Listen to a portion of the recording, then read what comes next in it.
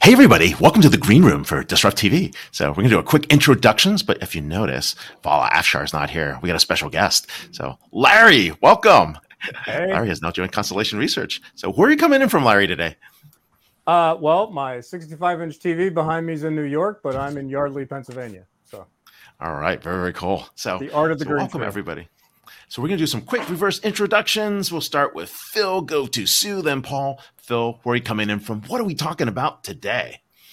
Hey, Ray, thanks for having me. Phil Simon, Gilbert, Arizona. We are talking about my new book, The Nine, The Tectonic Forces, Reshaping the Workplace. Perfect timing for that. Sue, where are you coming in from? What are we talking about today? Hey, good afternoon, Ray. I'm coming to you from Fort Lauderdale, Florida. And I'm going to talk about how data is disrupting and transforming the traditional and outdated business practices and contingent workforce, and hopefully blow everybody away with a breathtaking ROI. Ah, very, very cool. All right, we're going to be looking at this. This is the year of exponential efficiency. And Paul, what is happening, man? So where are you coming in from?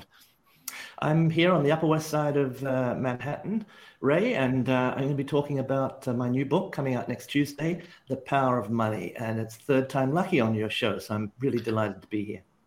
Excellent. We're getting the sneak preview before the book launch, so we love that. So, all right, well, we're going to pass it back to our producer, Elle. Let us go.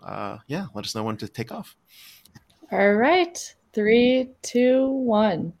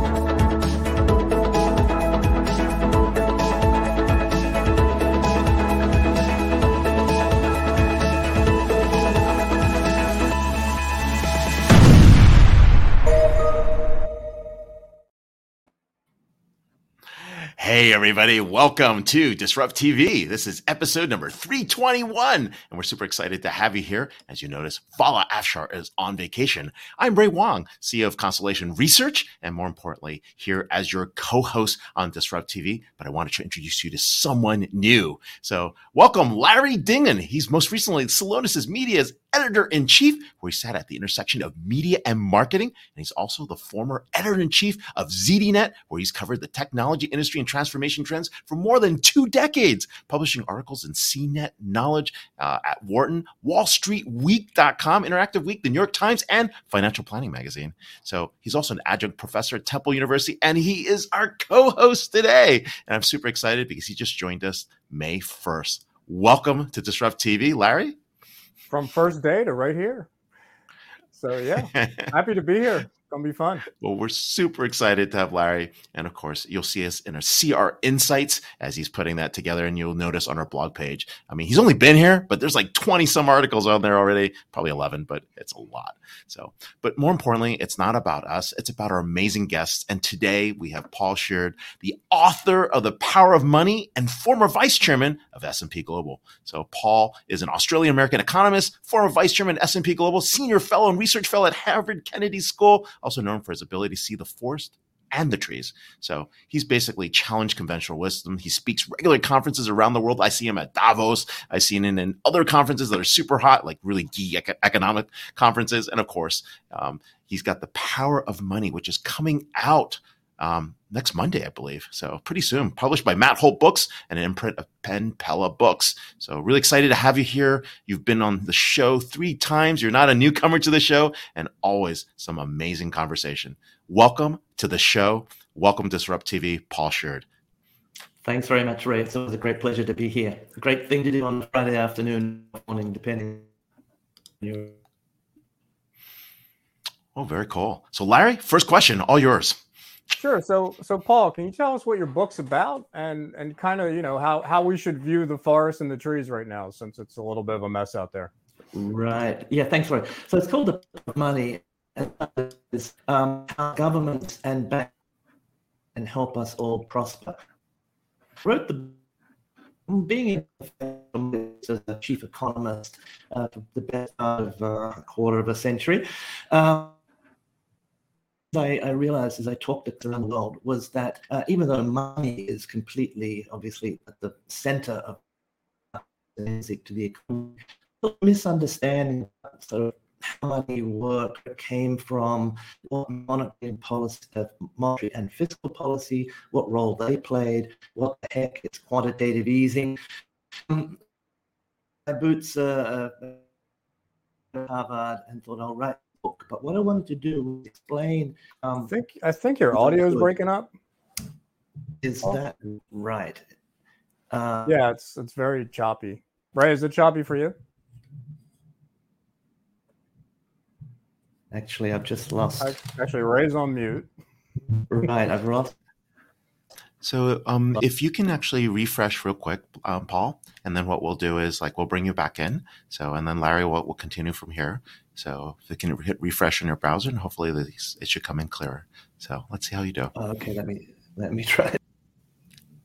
All right. As he's doing that, right, one of the interesting things about this book is really the notion of what value exchange looks like. And, when you're seeing that value exchange happen, it's huge, right? I mean, really, the concept of money has been with us for so long. And Paul, as you were saying, go ahead. You look much better and sell much better. So go ahead. Okay. I hope so. I'm sorry about that. I don't know what went wrong there in the connect. But yeah, so I really want to write a book about sort of where it comes from, how the monetary economy works, for sort of the everyday person, not just the sort of policy wonks or the economists out there. Wow.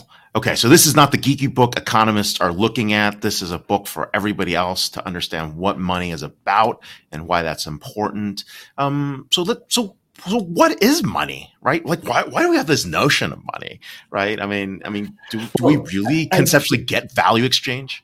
So yeah. So the very first words in the book are, I think, taken from Cat, which is "money makes the world go round." If you remember that line, and one way of, and I really do believe this, that without money and the monetary economy, what economists call the real economy, the economy where goods and services are produced and consumed, that really wouldn't be able to work.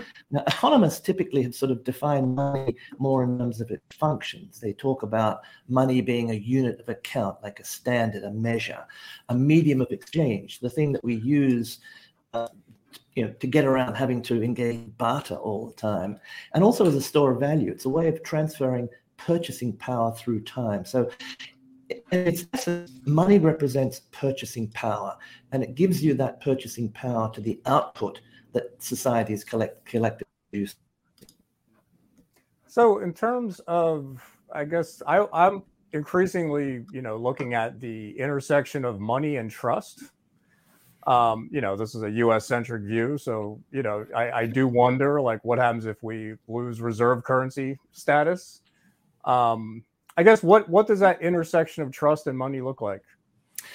Yeah, it's a great point, Larry, because again, if you pick up any book on money, it will probably tell you that money ultimately depends on trust, and the money system that we have today. You might call it the sovereign monetary system. Money is, if not issued by governments, at least kind of validated by governments. And at the end of the day, when you pass, I have a $20 bill here. I like to hold up Andrew Jackson. You pass this stuff around. Most of it these days, of course, is in digital form. But this $20 bill, it probably cost a cent or two to produce. So it doesn't have the intrinsic value, but it is accepted as a stable of value. And there's trust that when you come to give this dollar bill or digital version to some payment, they will accept it. But this point, a lot of talk about is trust that the government won't abuse its privileged access to a kind of printing press, a metaphorical printing press, where it could flood the economy with too much money, too much purchasing power, and debase its value. So yes, Larry, trust is really intrinsic, and there are various institutions have developed around central banks, independence, and so on, which try to sort of secure that trust. But money is very controversial, and central banks, monetary authorities, fiscal authorities, they're a constant target of criticism. And one of the things I wanted to do was just to be more positive and upbeat about money. Yes, the criticisms can be leveled, a lot of issues out there to be dealt with, but at the end of the day, money and the monetary system does underpin our collective prosperity. Paul, you actually mentioned something really important here, right? Governments not abusing the printing powers of the press, right? Just, 12 months ago, we were like, oh, modern money, monetary theory, MMT, it's the future, right? Print as much as you want. There's no such thing as inflation. And now inflation's come roaring back. How did that happen? How do we get here? Well, we've really been living, Ray, through one of the most kind of head-turning episodes, 2 or 3 years, well, I guess it's now 3-4 years, in modern economic history. That is, we started off with that massive COVID, and economists like to use the word shock, things that sort of push the economy away from its natural balance. And the initial phase of COVID, if you remember, was of economic devastation. GDP in the US, for example, just in 2 quarters, fell by 10%. That's an enormous drop. And so the government spigots ran the printing presses. Central banks did all of this quantitative easing. So in other words, they applied a lot of stimulus to the economy. Now, the good news is that it worked, and demand in the economy bounced very quickly, really a V-shaped recovery. Fantastic. We want that to happen. However, where big error took their eye off the ball was on the supply side of the economy. You've probably heard about the Great Resignation. COVID approach to the supply capacity of the economy, particularly the labor market. And if you throw a lot of demand at limited supply, you will get inflation. And that's what happened. Wow. So when you look at the bank failures that are going on now, can you give us a little historical context? Like this does not feel nearly as bad as 2008. Then again, I could be delusional. I guess where does the current banking crisis stack up with 2008 and any time before? And savings and loan. Right. No, great question. And to lay my cards on the table, I was the chief economist at Lehman Brothers during the crisis of 2008. Had a first row seat on what was happening. I certainly don't think it's like that, and I certainly hope it's not. But just to continue the storyline here, we had that inflation going to 8%, 9% in the US. This was not supposed to happen. And so the Fed got on the case year and started hiking interest rates, starting to shrink its balance sheet. And we've had now 500 basis points, 10 rate hikes. Latest one came this week on Wednesday. And now that the overnight money market rate is about 5% or so. 14 months ago, it was 0. So you've had the sharpest and quickest increases in interest rates in recorded history by the Fed, aimed at quelling inflation. But, Warren Buffett made a very famous quip some time ago. He said, "The tide goes out, that's when you see who is swimming naked." And when you have this kind of interest rate shock thrown at the economy, there will be some weak links in the chain. And so for whatever reason, some of these banks have gone up. The other thing here, and I have a chapter on this in my book, chapter 6, just to plug it a little bit, which is I talk about banking crises. And the thing to understand here is, whether we like it or not, the potential, at least, to have a bank run or a financial crisis is really intrinsic to the nature of the economy and the financial system. There's always a risk. And simply that's the case because the banking system is, if you like, has claims on illiquid assets, factories, infrastructure, human capital, technological stuff like that. On the other hand, it also provides to the people who hold bank deposits in particular and other claims. And one is more liquid than the other. And so when you get into these moments of stress, people look for the weakest bank and say, you know what, I need to have money, they shift it somewhere. And everybody does that, which they will tend to do.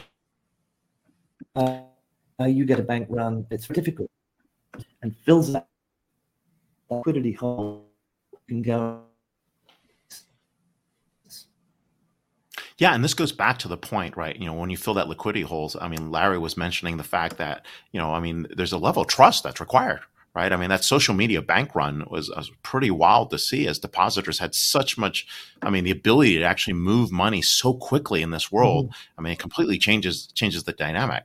Now, what do you do, for example, when, there's no faith in the government, or there's no faith in the backing of a government, like, let's use the euro as example, which you talk about in your book. It's a currency without a government, right?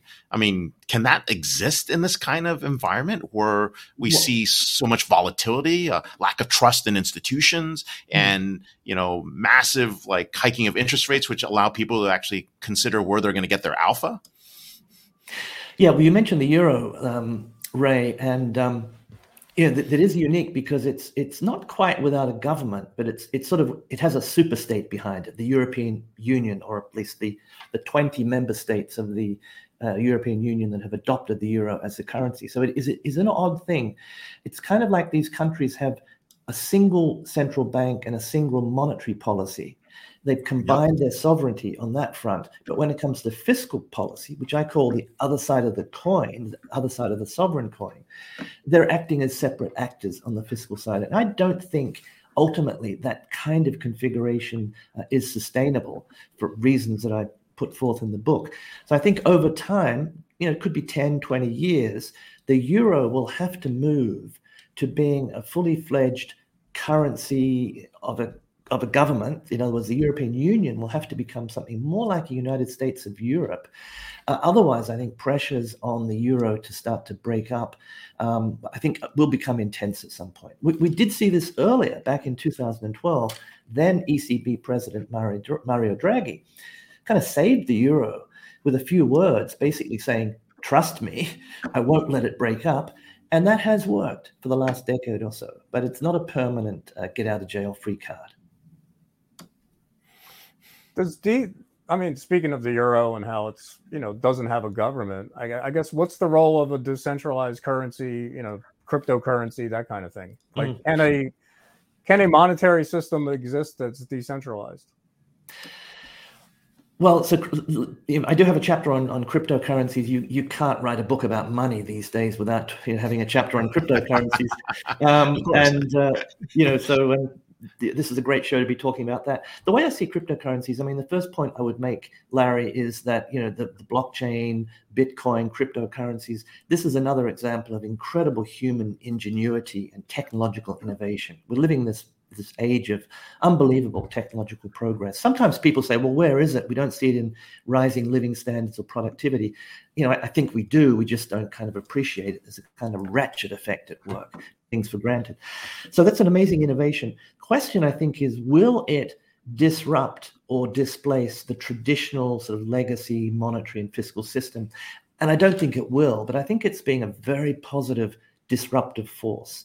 I think cryptocurrencies will have some permanent place in the sort of asset ecosystem, a little bit like digital gold. I think they will play important roles in payment systems.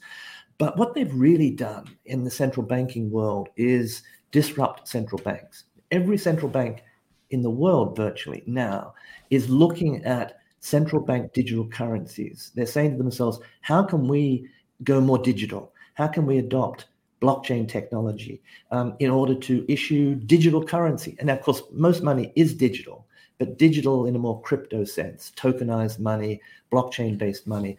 And I think over the next 5 to 10 years, we're going to see some pretty interesting innovations coming out of central banks, which had their genesis in, Satoshi Nakamoto, 2008, and the big Bitcoin phenomenon.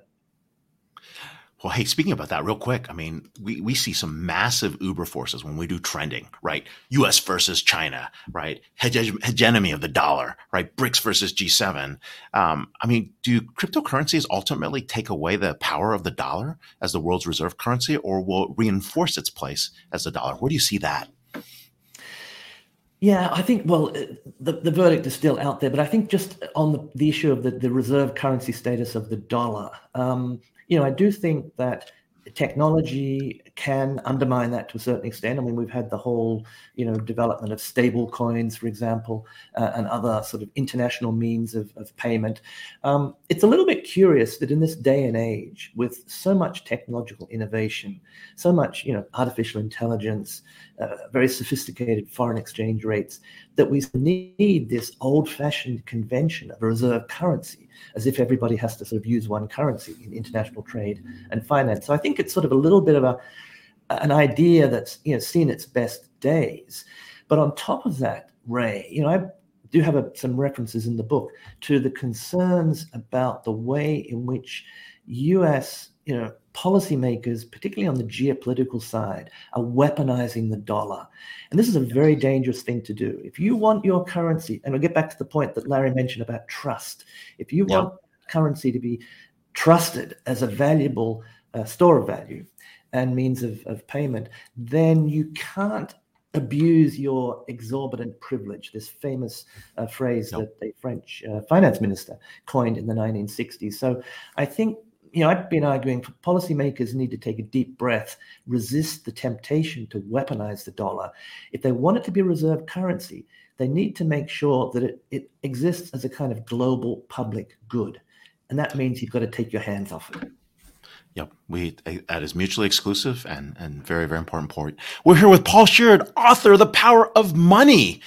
He's former vice chairman of S&P Global, but more importantly, catch his book on May 9th, especially where books are sold. And congratulations, Paul, on your new book, and look forward to going deeper into this. Thanks very much, Ray. Thanks, Larry. Thanks. Wow. Yeah, what a way to kick off. The whole thing had me wondering whether crypto is an interim step to something else that'll disrupt money, or I don't know if it is the disruptor or something on the way to something else.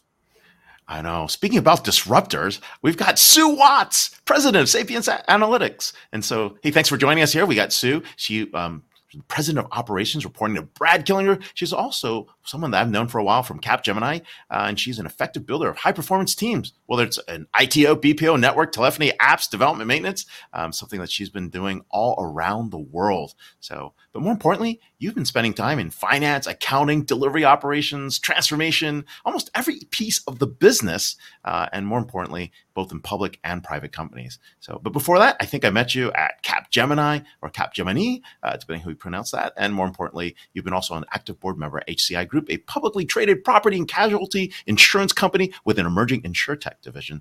And you're the head of the governance committee and member of the audit committee. So you've had great career experiences from Xerox to other areas, including Orange Business Services and Unisys back in the day. Amazing. So, but hey, more importantly, thank you so much for joining us here.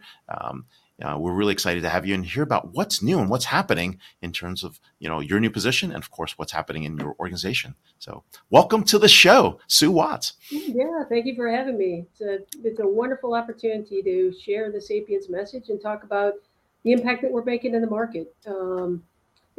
This workplace today is quite dynamic. It's hard for companies to get their hands on, to really know how to manage their workplace, be it work from home, work from the office. And we think at Sapience, we know at Sapience that we've got an interesting proposition for companies that's really going to disrupt the marketplace and have a big impact on contingent work and how it's accounted for and managed going forward. Yeah, I know. And we really want to hear from your client's point of view, what they are seeing. So Larry, up to you. I guess, could you walk us through sort of the workplace analytics and what Sapience does? Yeah, I'd love to. And by the way, the segment on the power of money was really timely because Sapience is an advocate of the power of money. We're very much in favor of having people keep their money versus needlessly spending it and not getting value in return and the value that they deserve. So When we look at the marketplace, we see what almost every other company is seeing, that it's very, very difficult to know what's happening in the workplace these days. There's a high percentage of workforce that's still working from home. You hear things, and it brought up in the other segment around quiet quitting. There's people who are resting to vest. There's all kinds of adjectives that are describing what people are doing in the workplace, and there's really no company that's figured it out at this point in terms of what are the right combinations of work from home, work from office, days of the week to be working, hours of the days to be working, how much flexibility should exist in that world, and that level of complexity has been around ever since the pandemic.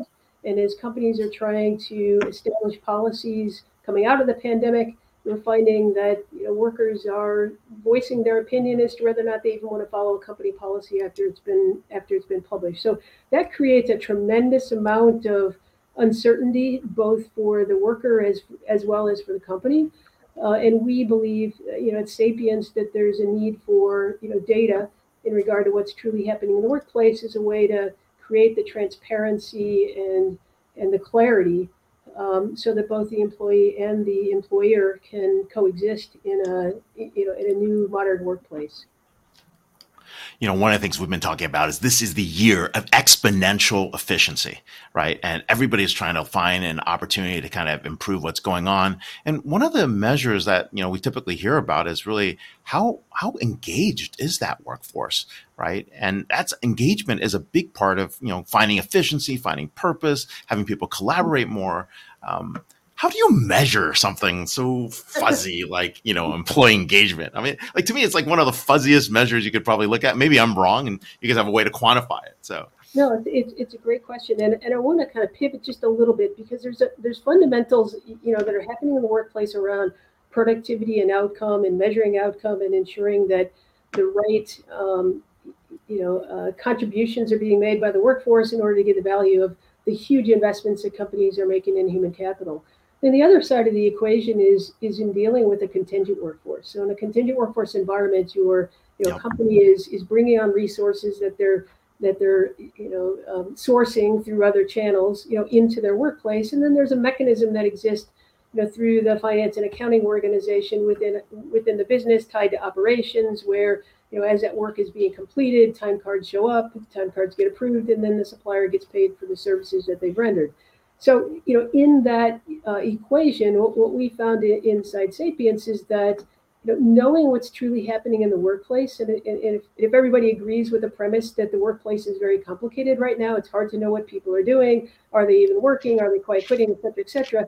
No one business has it really figured out. If you're entrusting part of your work to a supplier, and that supplier is then telling you, through a time card, what people, what time should be actually invoiced and paid, that's a really, difficult place for companies to be in. And by difficult, what I mean is, if I'm running my business and I'm struggling to know what my people are doing, in a contingent workforce environment, what I'm doing is I'm giving the responsibility to the supplying company to tell me how much they should bill me for the services their contingent workers are doing. So if I don't know what my own people are doing, what's the likelihood my supplier knows what their people are doing? And then what's the likelihood that invoice is going to be accurate? Or what's the likelihood that time card is going to be accurate? And we would tell you, at Sapience, that, we have a way to give you the answer to that question, which enables you to better manage and, the power of your money. If we follow, from the predecessor on the show, right? The power of how you spend your money is critical to the profitability of the operation. It's critical to getting value for the money that you're actually prepared to spend. So what data sources what data sources should companies tap in to sort of try to get a handle on that? I mean, are they looking at a specific process or an application, or, I mean, like you said, it's tough to track your own employees, and then you have a supplier base of workers. Like what's the spaghetti model underneath of all this thing? Yeah, absolutely. That's a great question, Larry. So from what Sapience does is we collect that data on behalf of our clients, and we do it with a very lightweight collector. that information is automatic. The metadata of what people are doing is automatically collected and accumulated and then turned into structured data that companies will know, exactly what's happening within the workplace, down to the individual level, what they're doing, hour by hour, minute by minute, segment by segment within a workday. So what it's doing is it's taking a self-reported time process that exists today. And Larry, you just mentioned that's really complicated. It's complicated because leaders don't know how to verify those time cards, and it's complicated because the individual worker who perhaps is engaging in quiet quitting or resting to vest to retire or moonlighting or otherwise are going to be the last people you would expect that would naturally raise your hand and say, "Yoo-hoo, please don't bill for my time because I didn't work it yesterday. I was consciously quiet quitting, or I've got a second job or whatever." So you've got this this ecosystem that exists today and how business runs now, where the individual worker is relied upon to declare what time they've worked. Their leadership within the supply side can't verify that. The time card goes over to their customer. A manager on the customer side then has to determine, was it time worked or wasn't it? They're not equipped and capable of doing that consistently. And the result is, default accept the time, which then the supplier gets paid. In an automated, data capture collection methodology, you have absolute certainty as to what actually took place in the workplace and what time is actually, the proper time that should be billed and therefore paid. This is actually hilarious, right? Did you hear that story? So the government of India suddenly was tracking all these pensions, and all these people during the pandemic were doing side hustles. So it's suddenly people were showing 3 entries for pensions into the system. Yeah, so let's make that even more interesting. So companies in India have found people that have been moonlighting, working 2 jobs. And what's interesting to say is how many of their customers received a notification from them as they were supplying those resources as contingent workers to say, "Hey, guess what? We just caught our worker that was moonlighting, and we need to give you a refund for the last 6 months of service that wasn't performed." Right? So these types of things are actually happening. Where people aren't working, and by the way, people aren't working for several reasons. Right? One is because they don't want to. Another one is the company that's contracting for them isn't giving them enough work. Right?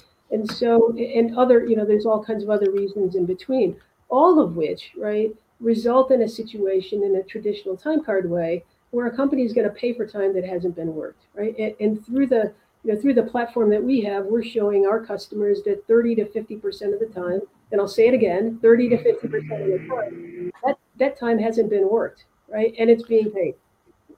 Wow, this is amazing, right? We're talking about unaccounted work hours here that you're actually discovering for overpayment.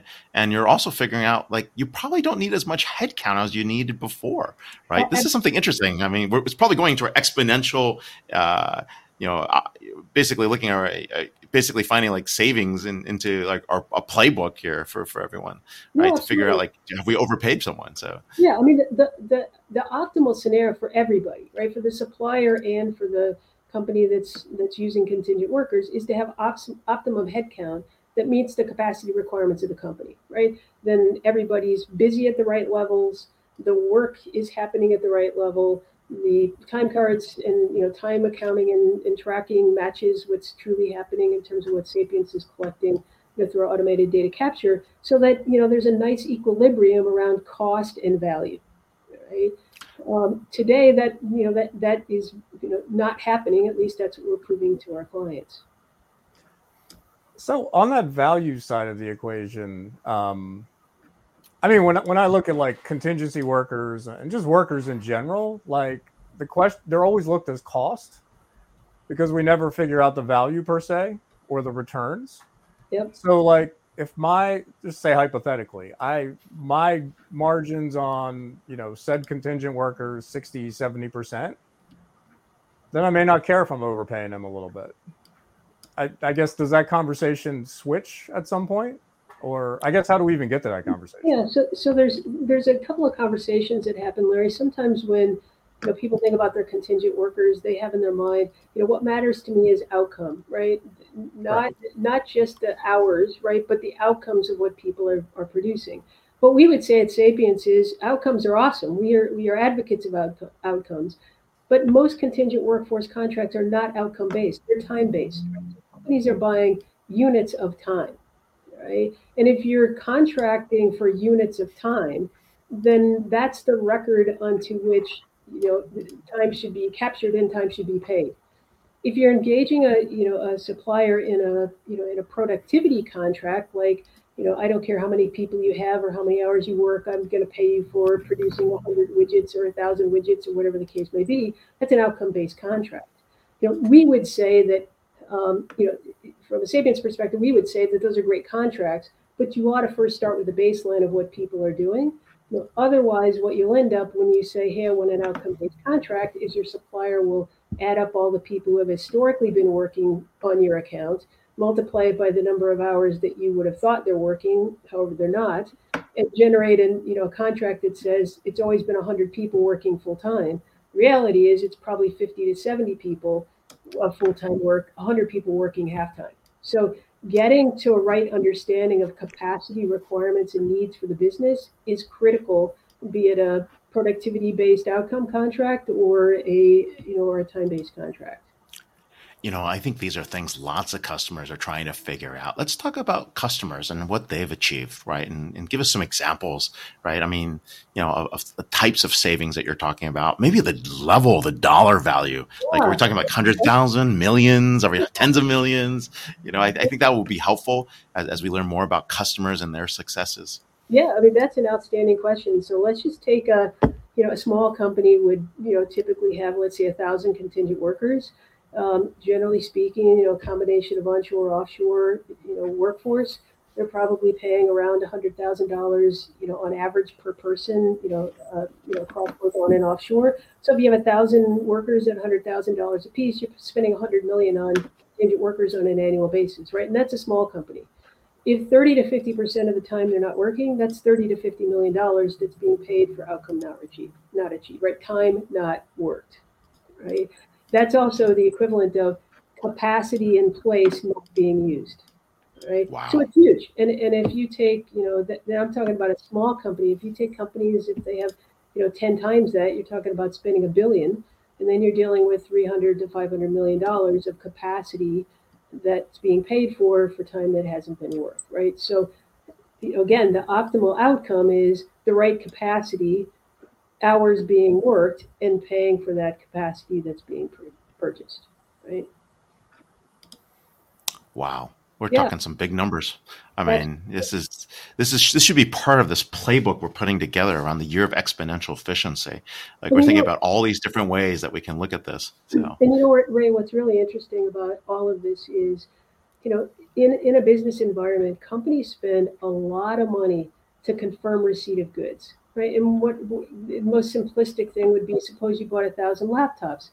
When the laptops arrive at the warehouse door, somebody's assigned to walk out and count the laptops on the skids and make sure that 1,000 actually received. And if 1,000 weren't received, there's a process to go contact the supplier and say, hey, we got 999, you shorted us one, and there's a process to get it. So that whole process works. If you're buying a load of sand, right, to replenish your beach in the back of your summer home, right? That dump truck's going to be weighed on the way into the place where it picks up sand. It's going to get its load of sand. It's going to be weighed on the way out to make sure that that a full load is understood in terms of what you're actually paying. What you mean they're skimming on the top? What do you mean? That would never happen with sand. I'm not talking about sand skimming. What I'm saying is that. No, I'm just kidding. I mean, it's great though, because everything that companies buy, right? There's a process to confirm receipt of goods. If you go into a grocery store and you're going to buy a pound of beef, there's a scale there, and the weight of the scale of that beef points to you as a customer, so you can confirm that the meat they're putting on top, meets the scale and weight of what you're buying. The unique thing about contingent work is the responsibility and the what's happening sits on the supply side. Right, it sits with the butcher. It's the akin of a scale in the butcher shop where you can't see the weight, and the butcher puts the meat on top, and there is no weight that's available for you to be seen because the butcher is controlling everything. On the contingent work side, The supply side controls everything. The supplier is responsible to provide the time card. The VMS platform that's used to be the one truth record. Oh no, that's yeah. The VMS platform gets a cut, a percentage, but actually still the MSP that's providing the resources that are going to be supplied on the contract, they're getting a cut of what gets billed. So if you're a customer buying these workers, the entire supply side is stacked up in favor of the supplier, right? They provide the time card. They never round up. So yeah, that's you're right. Yeah, exactly. So we're here with Sue Watts, president at Sapience Analytics. More importantly, this is actually an important component of what we're thinking about in our year of exponential efficiency, talking about what you can do, especially looking at that world of contingent work and the enterprise workforce. So thank you so much for being on the show today. Thanks, Ray. Thanks, Sue. Wow, who would have thought? Who would have thought? People padding margins and padding time cards, and it's so surprising. That would never happen, No. Maybe if you had some tectonic forces replacing, reshaping the workforce, but exactly. I don't know. Those are so 2022. We're here with Phil Simon, author of The Nine, The Tectonic Forces Reshaping the Workplace. Phil is a sought-after speaker. I have seen him speak personally, and a recognized authority on technology, collaboration, and the future of work. He advises companies on how to use technology, and his previous books include the award winners Reimagining Collaboration, Message Not Received, and The Age of the Platform. He's also the author of Zoom for Dummies and Slack for Dummies, which is actually very useful. So Simon's contributions have appeared everywhere: HBR, CNN, The Times, Wired, NBC, CNBC, Business Week, and many other prominent media outlets. He also holds a degree from CMU and Cornell University. You can follow him on Twitter at Phil Simon. We're so happy to have you here, man. Congratulations on your new book. Thanks a lot, guys. Thanks for having me. So I guess I have to ask the first question, and it's got to be about generative AI because that's all anyone's talking about. Is this empowering workers or replacing them? I know where the fear lies. Yeah, I'm not hearing a lot of employment. I'm not hearing a lot of empowerment out there. Yeah, you guys are like me, not spring chickens.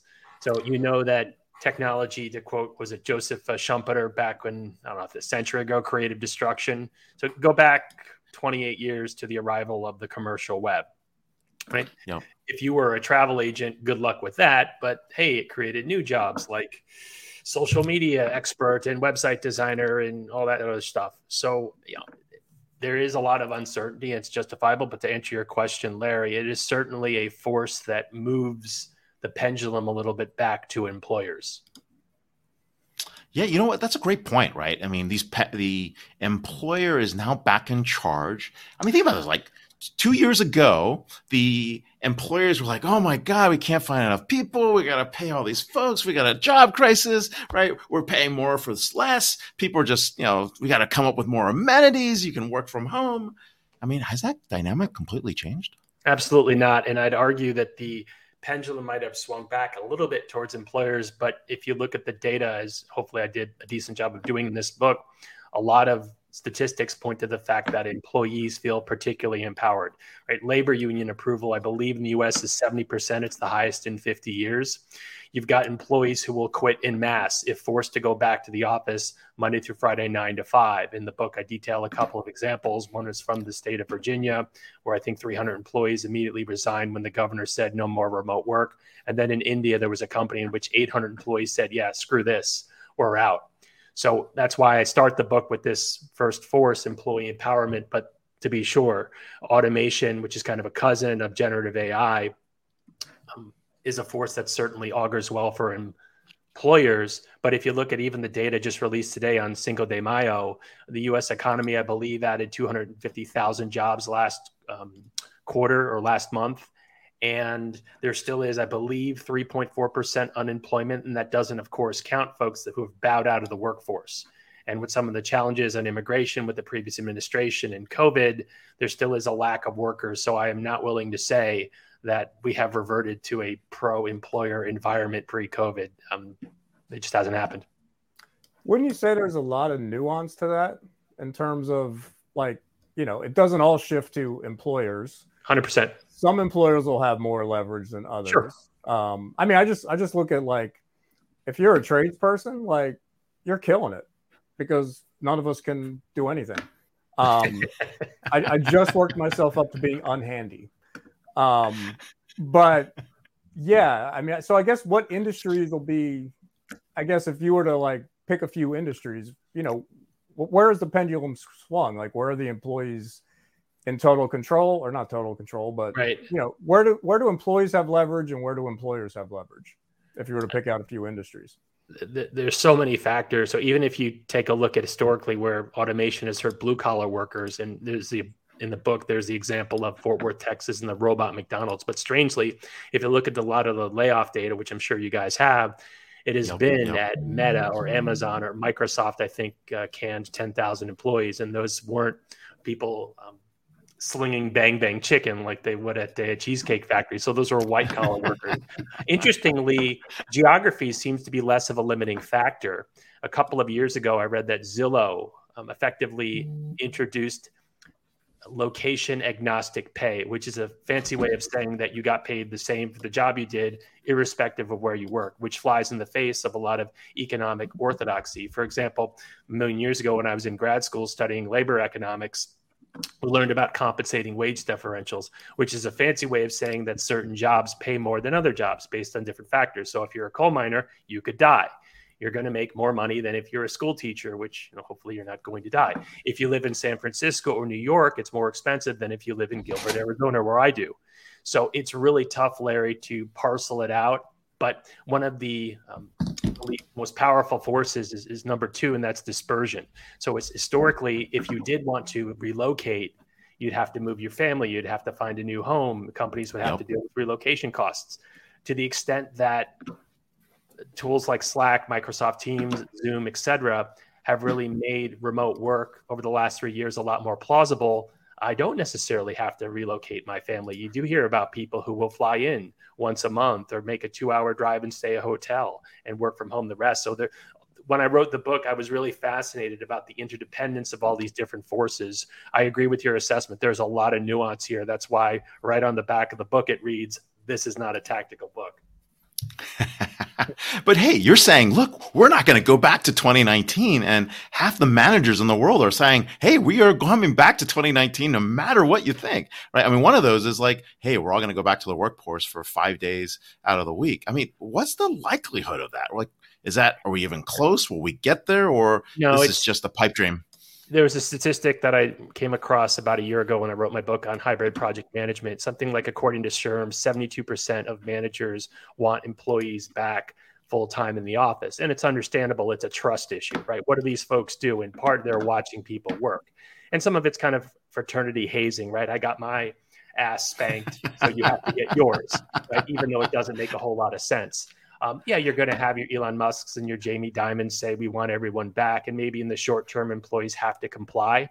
But long term, they're going to be looking. Here's another cool statistic from about a year ago. LinkedIn at the time claimed that 15% of the job postings were fully remote. Guess what percentage of applicants they attracted? I don't know. 50. So there's this asymmetry, and all this data supports the notion that employees have been as, if not more productive working from home. So if COVID, as I'm fond of saying, had been a snow day, 2 weeks, couple of days, all right, back to work. But it hasn't been the case. We've been as productive, and we've really asked ourselves during the pandemic some big, hairy questions. So do I think that it's reasonable to expect everyone to come back to the office Monday through Friday, 9 to 5? I don't. I think that's equally unreasonable, though, to say I'm never coming into the office, because work needs to be more purposeful. There's the example in the book about how Cisco's Manhattan office pre-pandemic allocated 70% of its space to individual workstations, cubes, desks, whatever. They inverted it, right? They even did things like purchased triangular conference tables, because if I'm looking at you and the Zoom room or whatever hardware, probably Cisco if it's Zoom, is at the beginning of the room, and it's a rectangular table, then everyone has to go like this. Well, that's not really reasonable. There's not what they call digital equality. But by making it a triangle, You're just looking like this, like you were in person. So too many companies, I think, have spent too much money and recognize the benefits of being able to attract people from wherever they are across the globe. And certainly the collaboration technologies have advanced so much more than when you and I started working with, I'm sure, IRC back in 1998. Or 88.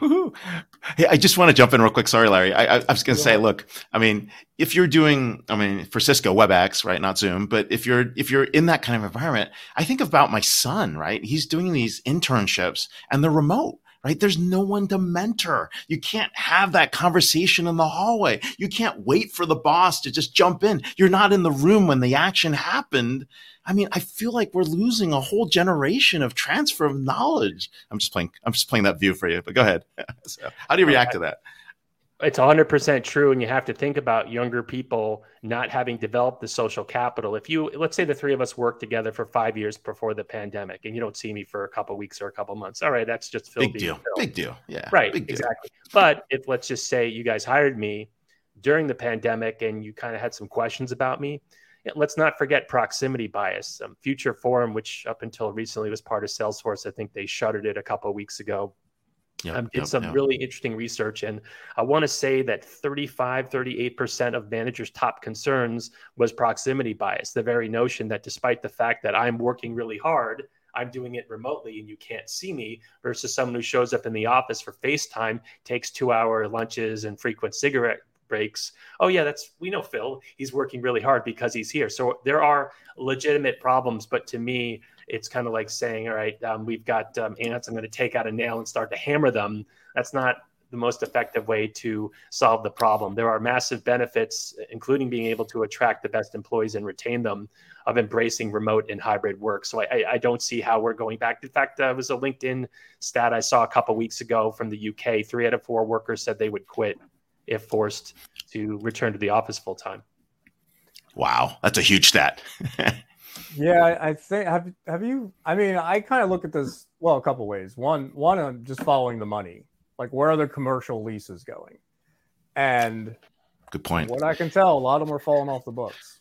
Oh, 100%. Did you see the statistics? Prior to the pandemic, there's a chart that we worked a little bit with the data from Rami Malla from Recode or Vox. I think it's Vox, who does some really good work around the future of work. And from about 6-7 months ago, air travel was at 98% of pre-COVID capacity. Comedy clubs, restaurants, sporting events. I'm watching the NBA playoffs right now, and there aren't too many empty seats. But return to office was only about 49% nationwide. So in chapter 9 of the book, Fractions, I discuss how fractional real estate and, in fact, fractional employment are two forces that we're really going to see increasing. There was a good Bloomberg piece I saw 2 or 3 months ago about. Wait, Phil, they're all at the games because Sue's software is not working, right? they're all playing hooky. It should be producing something. Yeah. You can poo-poo remote and hybrid work if you like, but there are massive advantages financially. Maybe you don't need an entire building or entire floor. There are startups in San Francisco who are saying, all right, let's figure out co-working arrangements, but let's say it's almost like shared custody. So you get the kid every other weekend. Maybe you get the office every other week. So there's massive... Or the intern. So there's massive opportunities for companies to steer into the skid and embrace these forces. And if you pretend that they don't matter, they're not going to affect you, I'm not betting that your company will be around in 5 years. Have you did you do any research on, because companies, they all say, okay, we want you back in the office, but it depends on your manager and your team. And most managers and a lot of managers don't want to come in either all the time. So do you see that as a hedge as to, sort of quietly codifying the hybrid sort of approach? It varies, right? If you look at the startups, the ones that have been using Slack for 5 or 6 years, even Slack, right? When COVID hit, they were virtually unaffected. Companies like Basecamp, which have been remote since their inception, Automatic, the company behind WordPress. So there's absolutely a familiarity factor. If you're coding all day long, why are you commuting an hour and a half? If you're getting on Zoom calls all day long, why do you need to be in an office? Do I understand it more in manufacturing environments or banking? Sure, because of the sort of culture there. But yeah, it's going back to your previous point, Larry, there is a lot of nuance there. I can't say that if you always need to come in 3 days a week if you work in healthcare, but you should never come in more than 2 if you work in consumer packaging. I mean, there are these guiding forces, but I expect with the book and the talks that I give in the consulting and the workshops to help companies really find the best solution for them. But these forces affect all companies in all industries. Yeah, no, this is very, very powerful. I think, like Constellation, we started out virtual on day one, right? The only problem with everybody working from home was just that during COVID, everybody was home, right? There's nowhere to go eat. It was kind of chaotic. But there is there's a lot of conversation about like, what does this mean? Because if you can work from home, is your job going to be replaced, right? Especially with automation, and back to Larry's first question around ChatGPT, because like, you know what? You're not going to be there. Fine. We'll just digitize it, right? We'll automate it, right? So how do we balance that out in the overall conversation? I wish there were as simple as finding a formula, but the changes that are taking place, you could argue, are certainly there pre-COVID, right? It's not like no one ever worked remotely in 2018, and the pandemic intensified forces that were already in effect, right? Clearly there was inflation pre-pandemic, but it was 2.2%. It certainly wasn't 6 or 7%. Clearly there were things like e-commerce. Clearly we streamed movies, but during the pandemic, I believe Netflix for the first time cracked 1 billion hours in a single day for streaming. So yeah, the pandemic intensified a lot of these trends, but ignoring them or pretending that you can turn back the clock, I think, is a fool's errand. Last question, just to crowbar that one in there. What would you tell a student entering the workforce, or whether somebody going into university now, which everything's going to change in 2 years, it's pretty much guaranteed. Or what would you tell that, junior, senior graduating, a university today? Yeah, there's a great stat I read, I think it was from McKinsey 2 or 3 months ago, about how a decade ago, the half-life of a skill was, don't quote me on this, 7 or 8 years, and now it's 3.5. So you need to learn how to learn. I don't think that general use programming languages like Python and JavaScript are going to go away anytime soon. Never mind enterprise resource planning or customer relationship management systems.